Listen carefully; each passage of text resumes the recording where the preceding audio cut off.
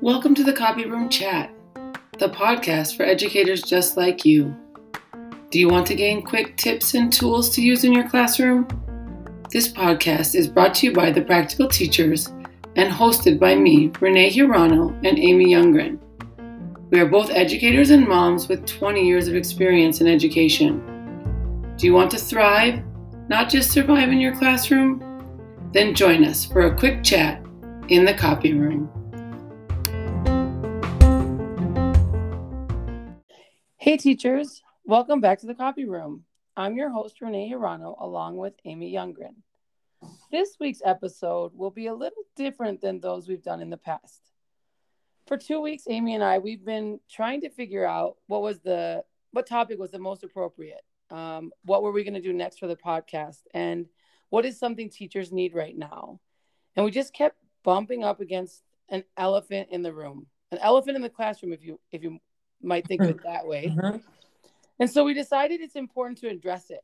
So today we want to chat about how are educators feeling right now? What is happening in education? How is that impacting educators? And I say educators, and I really mean like the whole system, mm-hmm. Classroom teachers, but I also mean administrators, things like that. And we know at this time in the year, we have the normal cycle of teaching where we can be really kind of in survival mode. The school started, there's that sort of arc that happens throughout the year, the ebbs and flows, but this is something different. It feels different. It sounds different. And, even in the school, it just feels different from the people that I talk with, like the people in our circles, the people in our communities. And, here's some advice that Amy and I want to take today. And it says, like, there's only one way to eat an elephant. And we know it's just eating one bite at a time, right? And so we just kind of wanted to get together today to chat, to talk about what is happening. What are the factors that are impacting teachers' efficacy, teachers' emotions, teachers, everything about teaching right now and what's happening. And like you said, the whole system, not just the classroom teachers. Yeah. Yeah. Like how are principals feeling and right. How is the district people feeling and how are charter schools feeling? And, right. And you might wear different hats in there, or how are you feeling as a parent? Right. So, yep. And so Amy and I we've been asking this question to our friends, family, and coworkers. Really, we've been talking about, we've had many conversations about this, truly trying to nail it down. And so here are just a couple, 4 things that we thought of that could be factors, but we realize also this is not an exhaustive list. We realize that something may be true for you, but another thing may not be true for you. Right. But I think the first is this idea of identity and a teacher's identity. And when you think of yourself and what identities you carry, right? And your identity as a teacher, what does it make you think about? And I had this conversation with a colleague that really made me think about what is her identity as a teacher? Does she see herself, if you're a teacher, as you need to be overwhelmed or you need to be so busy, you have so much to do, and you have to have everything perfect in your room, and you have to be on all these committees, and you have to be reaching out to 1 million parents? And, what is the identity of a teacher? And if you're not doing those things, does it change your identity? Mm-hmm. Amy knows this about me. I'm a person that I don't have a lot of type A. I am sort of, I can definitely get worried about things and have some anxiety about things, but, for the most part, I'm pretty even keeled. And so there's been times this year where I have been busy, but there's other times where I kind of can go with the flow, but I see people around me who are, just go all the time. Yeah. And I don't think one of us is better than the other, but I also worry about people who are go all the time, feeling overwhelmed all the time, because I think that can't feel great. And I Right. think that there has to be some balance, and there, you know, not being busy or not, I want to say the word's not busy, right? No, Not it's, not yeah, feeling overwhelmed isn't bad, right? But I think right. sometimes the identity in education and the culture of education is, if you're not if you're not overwhelmed, if you don't have 10 million things to do, let me give you something to do. I can give you You're something to not, do, right? yeah, you're not And doing enough. Mhm. you're not doing enough, or you don't care, or you don't know what to do. And it's a gross generalization, but I think sometimes we take it on that way, right? We take on the fact that I should be doing a million things all the time. Mhm. And that can be true some of the time, but it can't be true all of the time to sustain ourselves as Well, right, educators. right. And there's a shift now. It's different this year than it ever has been. We're in a new place than we've ever been before. So I do think there's got to be a shift to our identities as educators potentially, and taking that into account, this feeling of overwhelm or this identity as needing to be overwhelmed. We have a new take on that now because of what Mm. we've all been through over the last 2 years. Right. If you think about last year, and I can probably speak for many, many educators, you didn't teach the same way you'd ever taught, no Right. matter if it was your first year or it was your 35th year. Right. And that, I don't want to be in that overwhelm. So I like that idea of this idea that we need to shift. We, in some ways, and we talk about this, we talk about going back to normal, and I'm making air quotes again in this Right. episode, Right. but we can't go back. We No. have to go forward, Right. and we can make that identity, or we can help shape that identity as something perhaps healthier for us. Right. I think that's what's key right now. And I think that might be part of what we're feeling and how educators are feeling, and what we're starting to sense from our friends and colleagues is this. I don't think we expected to have to take that step of shifting that identity. I think we all went into it like, oh, it's just going to go back to normal. We go back to something Yeah. normal that doesn't exist. So I think that's definitely one of the factors. I'm also sensing this when I talk to friends and family and other educators and parents in the community. People are tired of this. There's like a fatigue of this pandemic. I mean, I know I don't need to say that to anyone who's listening. We all feel it, but there's energy at the beginning that we can do this, and this resilience that I think fueled us all, and we were able to work off each other's energy on that and really really come through it in a fabulous way. And we saw so much growth socially and emotionally with kids, but now we're tired. Now it's like, okay, I'm tired of being resilient. I just want to go back, like we said, to this quote unquote Yeah. normal.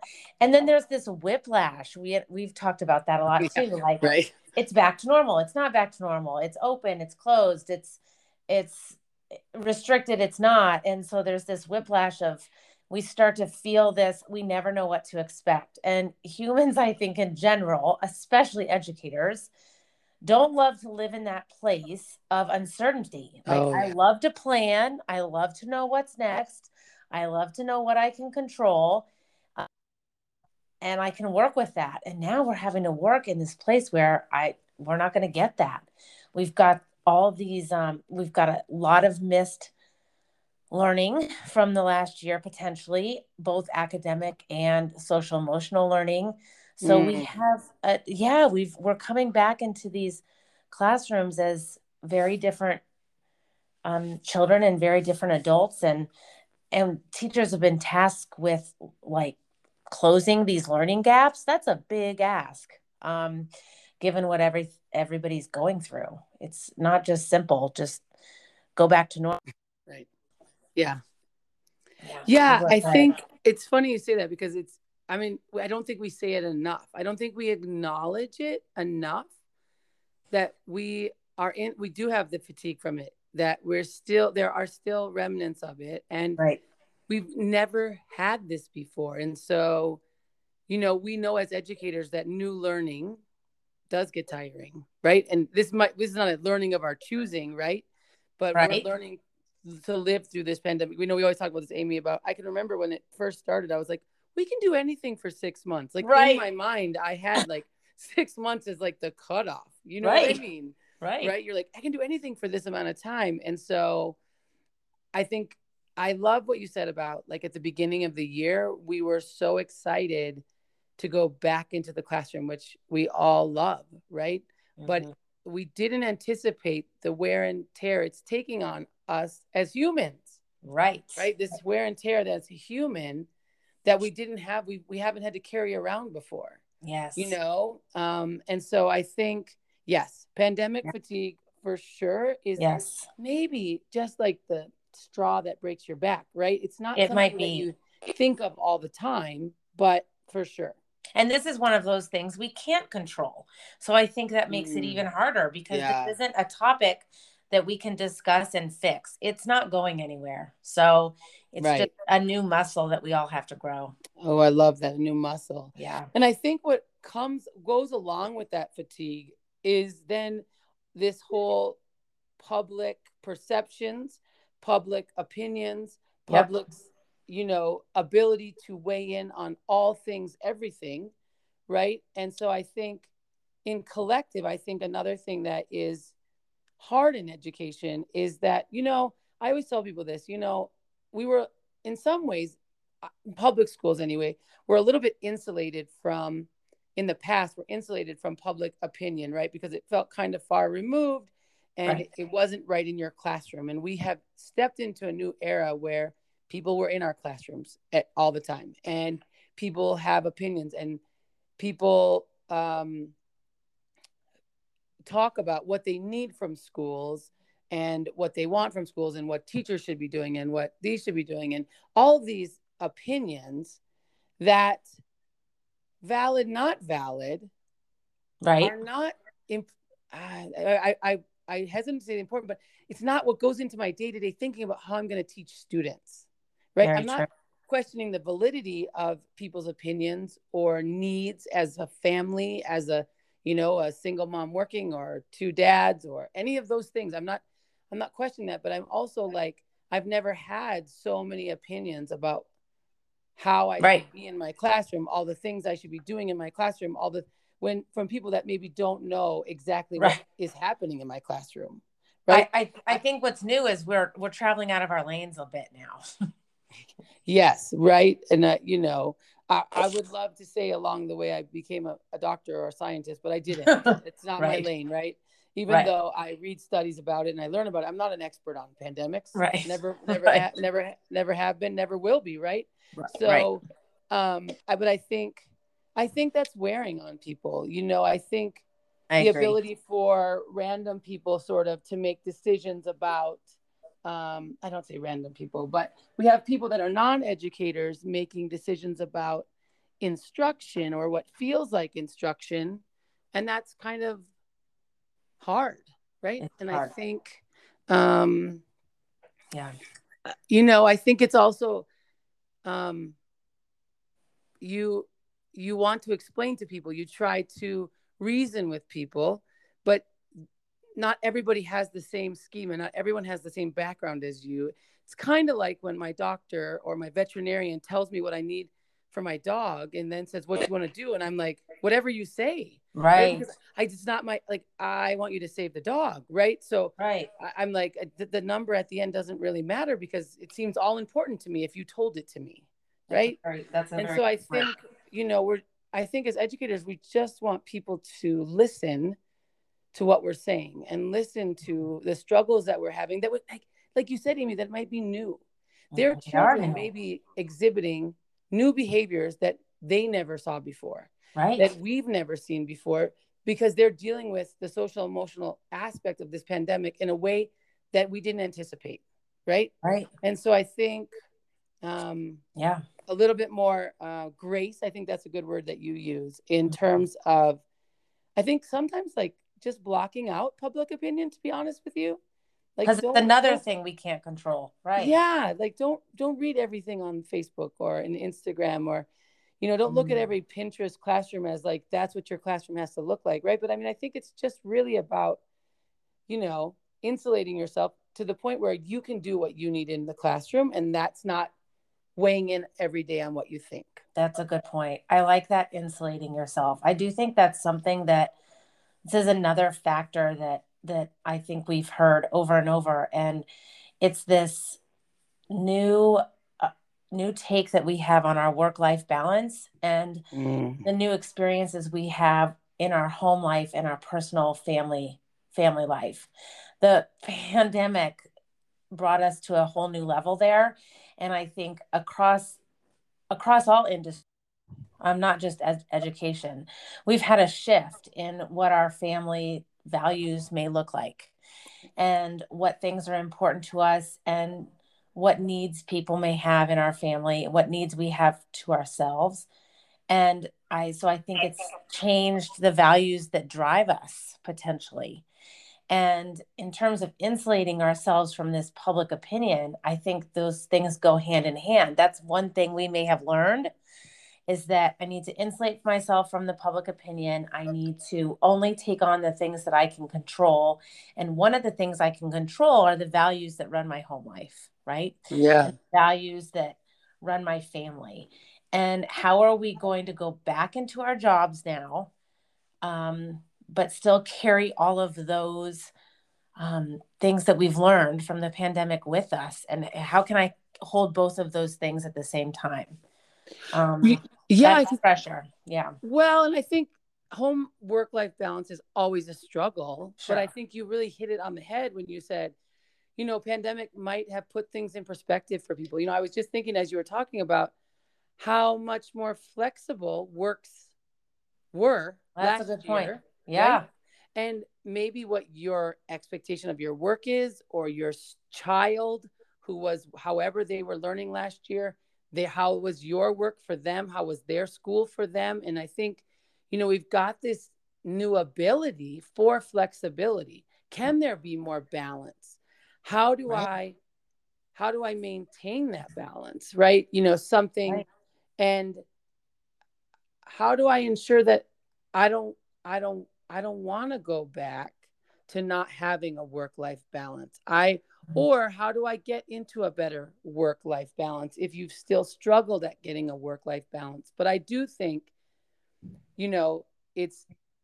it felt like, or it seemed like last year there was tons of flexibility, which I know some people did not have, and, all of those things, but I heard more things of places with the ability to be flexible. Right. Are we going back to the rigidity, or are we saying, yeah, we need to be flexible? I always think about this, Amy, where teachers, we get an allotted amount of sick days and personal days, and life happens. We all know what it's like to make sub plans, and we all know what it's like to plan to be gone. Right. But we need those days. We need to use those days. Though they're there for a purpose. Just because part of our contract or part of our time is in the summer seems like it's off, right? Because it is off, right? But that doesn't mean no one gets sick on the other 9 months that I'm working. It doesn't mean that I don't need to go to the doctor.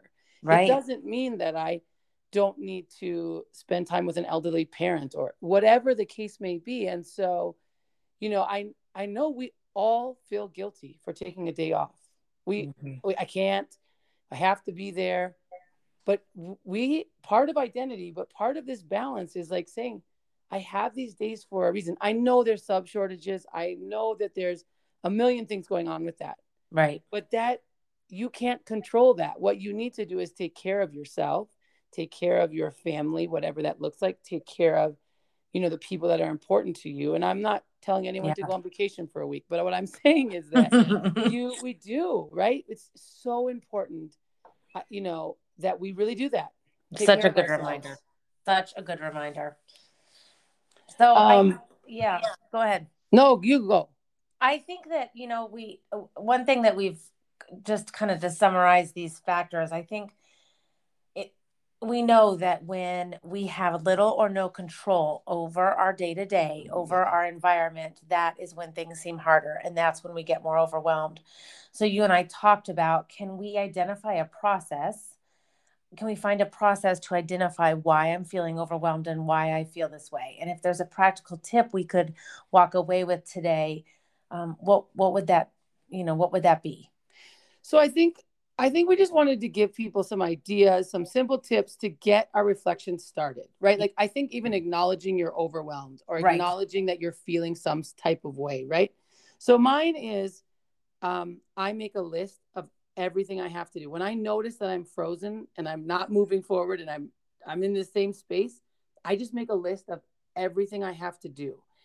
Then I can actually discern what to do next, right? But I just have to make a list, and literally it won't just be work, and you could just make it work, but it will be work, home, everything. I just list it out. I feel like I get it off my chest, and then I can do something. I love this. When we feel out of control, what's going to get us back to center so we can do something? Right. That's perfect. When we talked about this idea of sometimes what's hard, and you say you get frozen, that happens to me too. I get overwhelmed, and so I get paralyzed. And so we need to identify what that next step might be. And if we're feeling overwhelmed, the first step would be to identify why. So if you can picture, we were visualizing a flow chart of sorts. And if you're feeling overwhelmed, can you identify the top 3 things that are pushing you there, that are pushing you over the edge? And then when you've identified those top 3 things, can you pick one? What's the top one? What's the top one that you want to address? Is this something that you can control, right? If that top thing is pandemic unknowns, I can't control that. So I'm going to have to go back and pick something different. But if the one thing that is pushing me to the edge is something that I can control, then I can address it. So if I had a magic wand, what is the one thing in my world right now that's making me overwhelmed that I would fix? If that's in my control, let's get at it. That's the first bite of the elephant, so to speak. Let's get that thing under control. If it's not something that you can control, and we got to go back and pick one that we can. And I think that helps us feel so much better once we have just taken that first step. So I had someone give me this advice years and years ago when I had my second child. And so I had 2 in the home, and it's kind of hard to figure out where to start. And I've had that feeling many times in my life and career. And sometimes you just have to do the next right thing, just the next right thing. I don't know what's going to come after that yet. I'm just going to take this first step. Yeah, I agree. I think that's great. And, I think even listing it and acknowledging it helps you keep it in control because you're just acknowledging that it's there. So, well, thanks again for joining us, and we'll chat again soon. Thanks again for joining us here at Copy Room Chat. If you haven't subscribed yet, go ahead and click the button so you don't miss any of the chat. And remember, head over to www.thepracticalteachers.com for more resources and to sign up for our monthly newsletter.